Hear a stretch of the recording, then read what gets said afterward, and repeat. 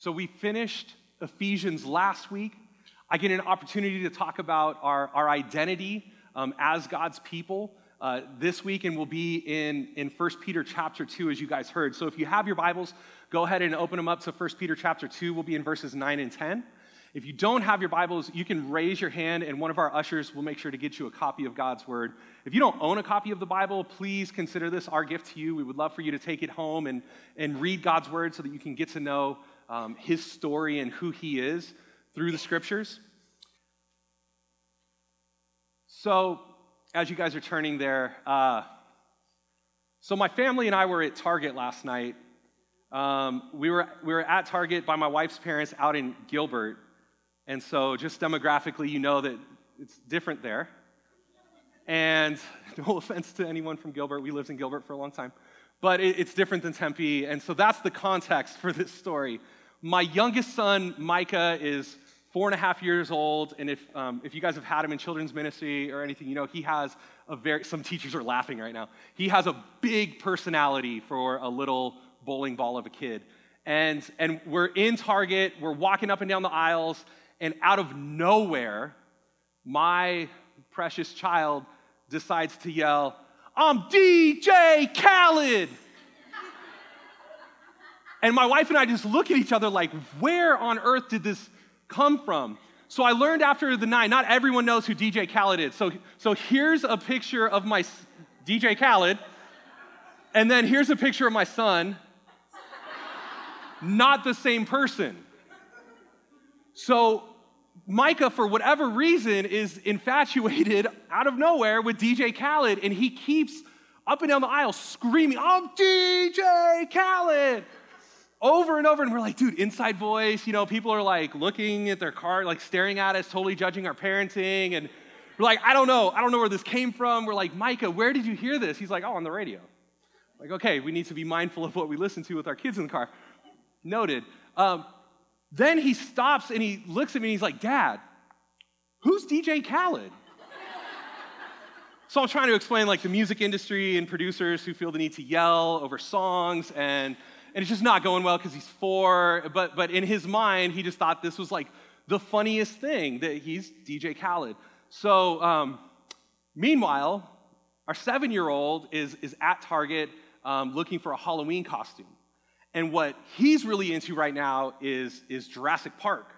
So while DJ Khaled over here is yelling to all of Target who he is, my 7-year-old is literally walking around Target like a raptor, growling. So you guys can tell we're really good parents, clearly. But it was funny because as I was thinking through this, talking about our missional identity as God's people, kids are like the perfect example of this. Their identity forms how they play, right? Like there are times that my boys literally believe they are a train or a dinosaur or Black Panther or whatever the thing may be, right? I had the boys with me the afternoon before Easter, the Saturday before Easter this year, on this stage as we were setting up, you know, some of the lights and decorations and stuff, and they had their Black Panther masks and, you know, Wakanda forever.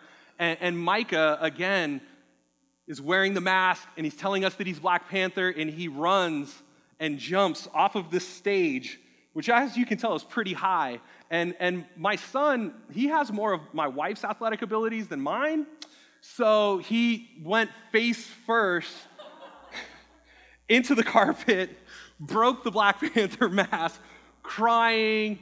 Yeah, he really believed that he was Black Panther, and like the vibranium was going to protect him. It didn't help him at all, actually. But they do this. My boys do this. I'm Batman. You're Spider-Man. I am this person, and that informs how they play. Thankfully, with all of the boy energy we have in our house, lots of the families in our RC have little girls.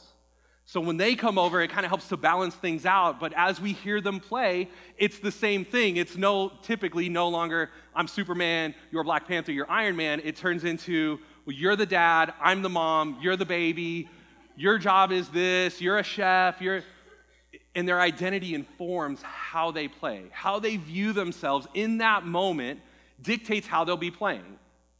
My oldest son is getting into soccer, and so for a while before he landed on being a dinosaur, he was going to be a soccer player, and he wanted a Messi jersey, and he doesn't even know what team Messi plays for. But his identity, he wanted to identify with that thing. And so as I was thinking through like these silly examples of DJ Khaled and the Velociraptor at Target, maybe that's the sermon title, the DJ Khaled and the Velociraptor at Target. I've realized that this not only hits home for 4- and 7-year-olds, but for us as adults as well. It's been a difficult summer, but one of the things that's been really good for me is I've been going to counseling and talking with a counselor about some of the things that happened in my childhood. And I know that's not a very common thing for a pastor to say in a sermon from stage on a Sunday morning, but I can tell you it's been incredibly difficult. And it's been incredibly helpful. Because for all of us, or at least most of us, our identity has not only exclusively been formed in positive ways, but through hurt, through trauma, through lies that we've been told from people or from culture, our identity has been shaped in not so helpful ways as well. So it's been helpful to talk through some of these things that I've lived through and ways that I view myself in the world and have that reflected back to me so I can understand areas where my identity, how I view myself, needs to be tweaked, needs to be adjusted and updated because of the truth of who I am in Christ, the truth of how God has made me.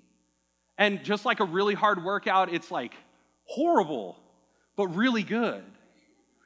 And so as we engage this scripture today, we're going to read it. This, I think, is one of the things that Peter has in mind. He's speaking to a specific people. It's God's people who have been scattered, and God's people are facing persecution and suffering, and God's people are living in the midst of the Roman culture, which tells a different story about who they are. Their cultural story is shaping their identity, and Peter is saying, you cannot be shaped by the story of the Roman culture. You have to be shaped by God's story. So that's the goal today, that we would be shaped as God's people by God's story for the purpose of God's mission. Let's read in 1 Peter chapter 2, starting in verse 9. It says this. Peter tells his readers, "But you are a chosen race, a royal priesthood, a holy nation, a people for his own possession, that you may proclaim the excellencies of him who called you out of darkness into his marvelous light. Once you were not a people, but now you are God's people. Once you had not received mercy, but now you have received mercy." So the biblical scholar and theologian Joel Green says in his incredibly helpful commentary about the book of 1 Peter, that Peter has an intention behind this book. And he would say that this passage is kind of the hinge or the key to understanding what Peter is doing in this book. He's forming the identity of God's people. He says this, for 1 Peter, Christian communities must struggle with how to maintain a peculiar identity as God's people in the midst of contrary cultural forces. And just like in their culture, it's the same in our culture. We hear a story about who we are, about what's important in the world, about what gives us worth and value as people. And as God's people, we have to wrestle with this to understand what his word says about who we are so that we can faithfully and accurately live into our true identity in the midst of the cultural context in which God has placed us. Michael Goheen talks about our identity as God's missional people in this quote where he's describing our involvement in mission. He says, mission is not primarily about going, nor is it primarily about doing anything. As the pastor of local and global mission, this kind of like makes me a little bit uncomfortable. He says, mission is about being. It's about being a distinctive type of people, a countercultural community among the nations. So in 1 Peter and throughout the biblical narrative, we can see from Green and Goheen that God is forming his people.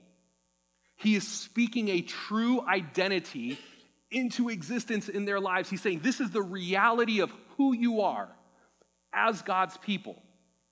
And it's a missional identity. It's an identity that is called to love and to serve others for the sake of the nations.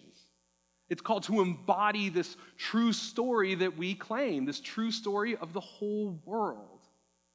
So let's jump in to see how Peter describes what this looks like, to understand our identity and who we are in Christ. And he uses a couple sayings, a couple phrases here. Verse 9, first one, but you are a chosen race. So in this, I don't love the ESV's translation because we automatically think like an ethnic race.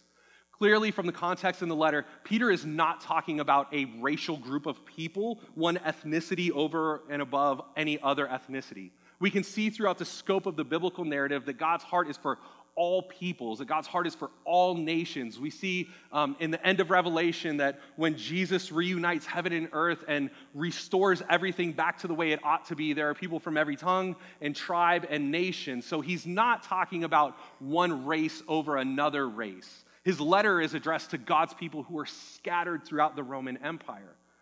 That includes Jewish people, that includes non-Jewish people, Gentiles, Roman citizens, people from all over the Roman Empire would be reading this. So he has to mean something different. What he's talking about here is a people that have come together in community because of God's love that has been given to them. This chosen people. A group of people who are brought together, who are being formed into a new identity, a new community because of their chosenness.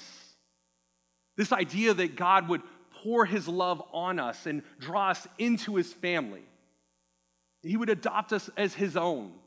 Peter talks about we're all living stones being built into this temple, the very dwelling place of God's presence, so that the world can experience God through who we are as a people.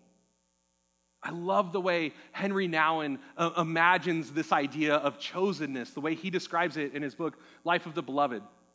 He says this, long before any human being saw us, we are seen by God's loving eyes. Long before anyone heard us cry or laugh, we are heard by our God who is all ears for us. Long before any person spoke to us in this world, we are spoken to by the voice of eternal love. Our preciousness, uniqueness, and individuality are not given to us by those who meet us in clock time or our brief chronological existence, but by the one who has chosen us with an everlasting love, a love that existed from all eternity and will last through all eternity. When we claim and constantly reclaim the truth of being the chosen ones, we soon discover within ourselves a deep desire to reveal to others their own chosenness. That is the great joy of being chosen, the discovery that others are chosen as well. So this is not a portrayal of God's love as we're his chosen people, that we are the best, we're the elite, we're the ones with all the answers who get to hoard all of the love and blessing for ourselves in our own little secluded silos. That's not the image that Peter has in mind. This idea of chosen race, this idea of blessing in God's people throughout the scope of the biblical story is always for the benefit of the other. Abraham was blessed so that his family may bless all families. The church has given the Spirit so that we are empowered for mission, for the blessing of the nations. We are called to go out in all nations and make disciples, baptizing them in the name of the Father, the Son, and the Holy Spirit, so on and so on and so on. Throughout the biblical story, God's heart is always to use his people for the sake of the other. So when we get down to the bedrock of this truth that God loves us, in his love and grace and forgiveness, he has chosen us and invited us into his family, welcomed us into his family. This is for us, but not only for us. This is also for the sake of the nations. This is also for the sake of people who are similar to us in our city and who are different than us in our city. God's love helps to form our identity. It's the foundation that Peter starts with here. We are chosen by God. He knew us in our mother's womb and knit us together. He knows the hairs of our head. He knows our days. He knows the dates and times and boundaries of where we'll live. He has called us to these places on purpose. And from before we were born, he has known us and loved us and been pursuing us. That he has invited us into relationship with him and his people through the life, death, and resurrection of his son, Jesus. whose life was sacrificed for us. This is who we are. We don't need a commercial or an advertisement to tell us who we are. We don't need a certain number of followers or social media likes to tell us who we are. We are chosen by God, loved by God, purchased by him at great cost to his Son. This is the bedrock of our identity. And when we hear the lies, when we hear the voices of we are something else, we're not enough, we're inadequate, we don't know enough to do anything for God's kingdom, we're not good enough, we have too much sin in our hearts, we're hypocrites, we're all of these lies that the enemy tells us. Remember, Satan, the accuser, accuses us of these things. This is the bedrock where we have to land. It's true. I'm sinful. I'm inadequate. But God's grace is so much greater than my shortcomings. And that is what motivates us in mission. That is the abundance of God's love that should be spilling out of us into the lives of others. Not that we are great, but that God is great.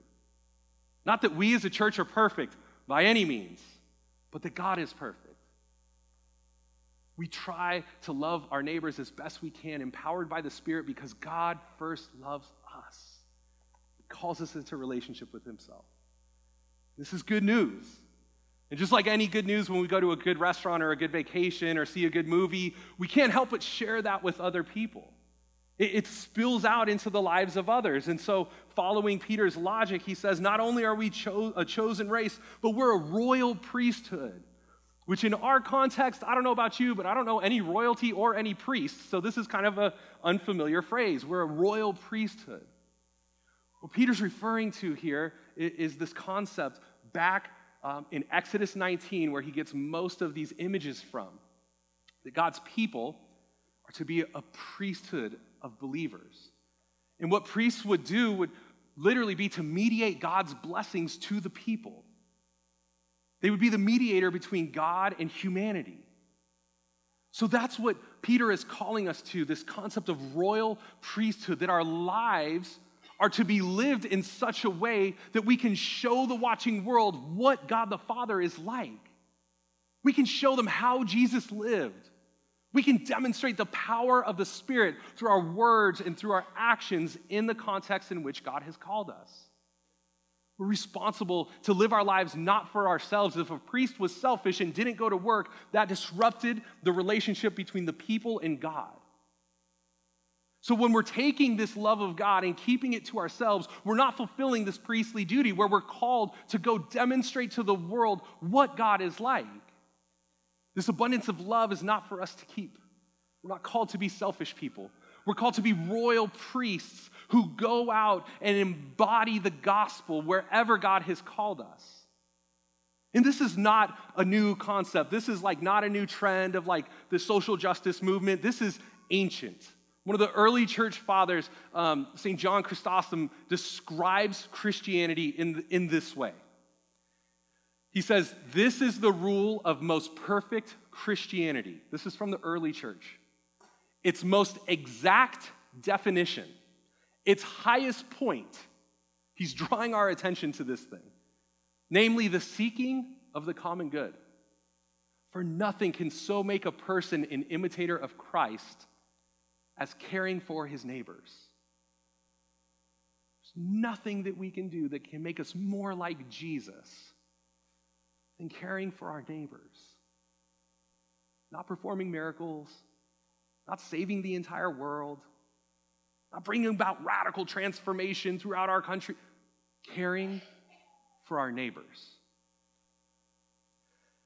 And this is the point in the sermon where standing up on the stage and preaching to you guys, I feel that twinge of conviction because it's way easier for me to get my kids inside than to stop and talk to my neighbors. I have neighbors that I don't even know their first names, if I'm honest. We're not perfect in this, but this is what we're called to. We're called to seek the common good. To do little things like give $10 to kids who need some help with lunch balances.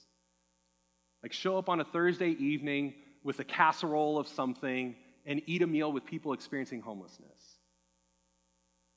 Like show up on a Saturday morning at the Rio Vista Center and give some food to people who need a little bit of help. Most of us probably won't do these big, huge, miraculous works. Some of us maybe. Most of us are just called to be faithful in little things that greatly demonstrate what the kingdom of God is like. Maybe it's giving up a Tuesday morning and going to the Welcome to America Project's warehouse and just helping to sort donations for refugee families that are resettling in the valley. Pretty simple. But things like pots and pans can make a tremendous impact in a family's lives as they're moving from a totally different culture and nation. We're called to be people who mediate God's blessings to others. We're called to be a royal priesthood who help to mediate this relationship between God and the nations. Right now we're in Tempe. Maybe God is calling you somewhere around the globe. Wherever we are, God is calling us to be a blessing to our neighbors. He goes on from there. So we have this overwhelming love of God in the fact that we're a chosen people, which should be spilling out into the lives of others through blessings in that we are a royal priesthood. And then Peter goes on to say this, that we are a holy nation. So again, a group of people. We know that the church is around the globe now. It's not just one specific nation, but a group of believers who are holy, who are set apart. Right? The image of holiness in the Old Testament is things that were set apart for a religious service, that they weren't contaminated. They were distinct. They were different than the world. So as much as we're called to be engaging in the midst of our communities, we're also called to be distinctive or different from our cultural context. We understand our identity in the reality of the true story of the whole world as different than people who don't yet know Jesus. Once we engage in relationship with Jesus, he changes us. He fills us with the Spirit. Our lives begin to be transformed. We begin to be able to see the cultural idolatry of the context in which we live. And part of that means that we call sin, sin. In our context of hyper-tolerance, this is unpopular.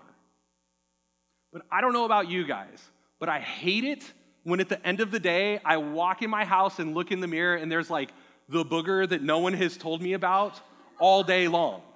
Sometimes you need to say the uncomfortable thing because you love the person. If you love someone and you know that their fly is down, you let them know. When we see sin in our society, part of our role as God's people is to identify it as such. Because it's not cute. It's deadly. It's not harmless. The wages of sin is death. And if we're loving our neighbor, but we're letting them continue in sin, we really have to ask ourselves if we're loving our neighbor. Now, this doesn't mean that we need to, make signs about how horrible everyone is and go stand on the corner or, at ASU or whatever. But it means that we need to be able to speak truth and embody truth wherever we are.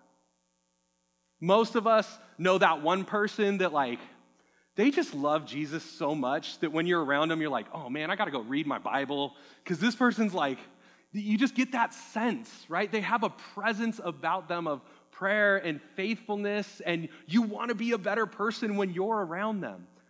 That's what the church is called to be. That's what how we're called to live. As a faithful presence, a holy nation that is different from the cultural context in which we live. The Peruvian theologian, brilliant theologian, Samuel Escobar describes it in this quote. I love what he says. He says, the very existence of the church as the community in which an effort is made to live out the values of the kingdom of God, even when they challenge and enter into conflict with the surrounding society, is the witness which sometimes leads to suffering and martyrdom. By simply existing as an alternative community, the church becomes a judgment on those values that are opposed to the will of God that so often hold sway in society. In a racist, class-ridden society, when the church as a body, as a community, incarnates or embodies or fleshes out the brotherly love that crosses all human barriers, it becomes a question mark for the rest of the world. And the church sometimes has to raise a prophetic voice based on her understanding and practice of the Word of God. The Word of God should be shaping us in such a way that our very presence causes those around us in our community to question what's going on there. Why are these people so distinctive from the rest of us? Not weirdos, right? Still the royal priesthood who blesses and doesn't just do weird, strange things that no one understands and like creates a divide from everyone else, but there is a divide. Because we are called to be a holy nation. And so we can feel tension here.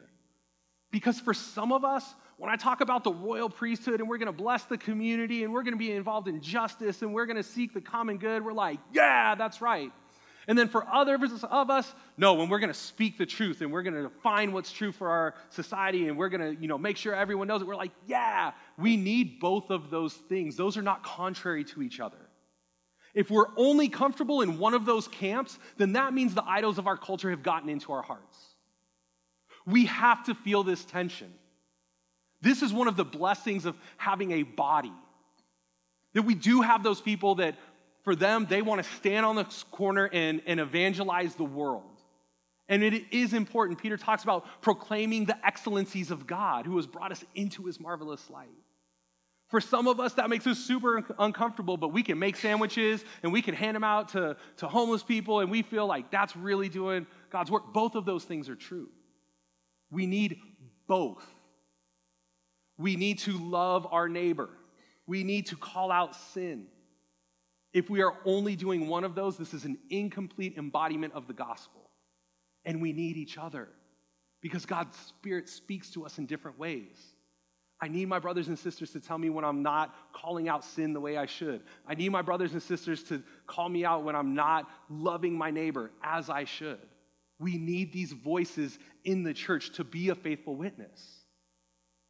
And I love, if you guys were here about a month ago, Jake preached on John chapter 1, and he talked about alpha and evangelism, and he made this comment that I thought was like brilliant. He goes, when you look at God's plan of mission to use us to save the world, it's a horrible idea. I thought, you're right. If embodying God's kingdom relies on me, we're in trouble, guys. Ask my wife. But it relies on us, not individuals, a community who is empowered by God's Spirit, who knows deeply that they are loved by the Father, that love is not something to only hoard for ourselves, but to give generously because God's love is abundant. We don't have to worry about it running out. We can share it with other people and there's still enough for us. These lies of scarcity hold us back. We don't know enough. We have too many insecurities and inadequacies to be of value in the kingdom. It's a lie. God's love is abundant. It flows out of his people for the sake of the nations as we seek the common good of our community, as we speak truth and call out sin for what it is. Because we know that it's deadly. It cost Jesus his life. And we do this together. We don't have to be Rambo running out there alone and tackle the whole world. We do this as a community, embodying the truth of this true story.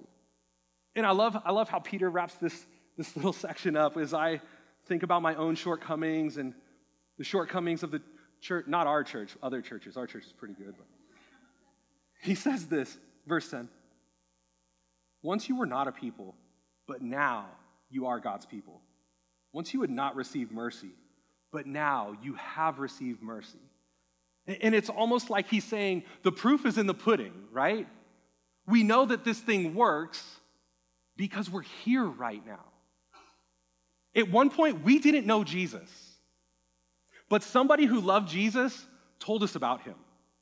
Somebody who loved Jesus invited us to church. Maybe today, this is your first time. Somebody who loved Jesus invited us to a youth group or some college event. Somebody who loved Jesus prayed for us. and answered our questions that we thought were silly, and listened to our deep hurt about why we felt like we couldn't trust God. Somebody who loved Jesus was faithful, and that's why you're sitting in these seats today, whether you know Jesus yet or not. That's why we're here, because throughout church history, God's promise has been proven true, that his word is faithful, that the gates of hell will not prevail against his church, that we will go out and make disciples of all nations, that as the Father has sent the Son, so he has sent us. And by the grace of his Spirit, God's mission continues. We just get to partner with what he's doing, which is incredible. It's incredible to see lives transformed as we live in community with each other. Marriages restored. People turn away from sin and idolatry and addiction and brokenness and choose life, abundant life in the Son. And we get to see this. We get to partner with one another and pray for one another, and we get to see God move in those times where my faith is shaken and I need my brothers and sisters to pray for me because I just don't have the strength right now. They pray for me, and God moves. This is not an individual thing. It requires individual responses, but we're invited into a family, into a tradition, which has lasted from generation to generation and will last until Jesus comes back and restores all things. Oh, and just like John says, come quickly, Lord Jesus. So as God's people who are chosen by him in love, who are called to embody this good news, called to love and bless our neighbors and speak truth to sin when we see it, we can have some hope. We know church history is not perfect. Everyone knows that. But we know that there's something about this that's compelling, that has invited us in, that has welcomed us.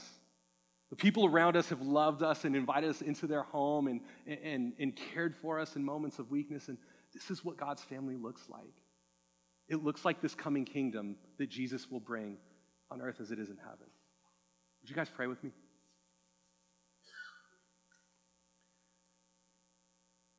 Father, we thank you for your goodness to us. We thank you for your love that chooses us, not because we're great, but because you are. Not because we're good, but because you are. We thank you that you know us and you call us by name, and you invite us into your family. Lord, we thank you for the brothers and sisters in Christ throughout history, throughout the globe, who today on this Sunday are worshiping and praising you as well and embodying your true story of the whole world wherever you have called them. Lord, would you help us here in Tempe to be faithful with what you have given us? Would you help us to be generous because you're a generous God? Would you help us to seek justice because you are a just God?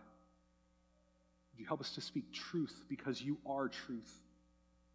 Would you help us to love well because you are love? And God, just like our kids look and act like us, would you help us to look and act like you more accurately? We're broken, selfish, fearful people. But we thank you that your spirit and your grace and your love and forgiveness are bigger than any of our sins or our fears or our insecurities.